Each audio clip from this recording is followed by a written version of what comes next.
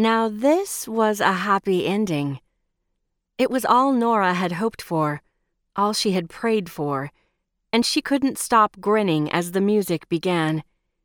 Jeremiah Clark's Trumpet Voluntary. She smiled even wider when two elderly gentlemen in traditional servants' livery opened the great oak double doors with a flourish befitting the exalted occasion. After one deep breath, Nora stepped through the open doors and did the one thing she'd sworn she would never do. She walked down the aisle of a church in a wedding dress toward Soren, who waited for her at the altar. He hadn't seen her for hours, and this moment was Soren's first look at her in her wedding dress. It had been 20 years since she'd walked down an aisle toward Soren as a bridesmaid in a wedding he'd performed. Even now, halfway down the aisle, she could see the look in his eyes, a look that said the 20 years had been worth the wait. As Nora took her place at Soren's right hand, she leaned in close and whispered, "Stop looking at me like that." "Why?"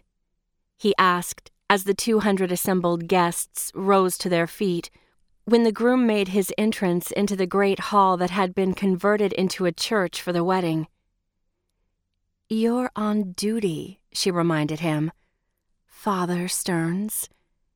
"Can I look at you like that after the wedding?" She smiled at him as the two grooms joined hands in front of Soren. "Today, you can do anything you want." "Watch out. I'll hold you to that promise," he said as the music faded into silence, leaving her unable to retort. She swallowed her words, composed her face, and tried not to cry when Soren began to speak. "Dearly beloved, we are gathered here today to join this man, Michael Luca Demir, and this man, Griffin Randolph Fisk, in holy matrimony.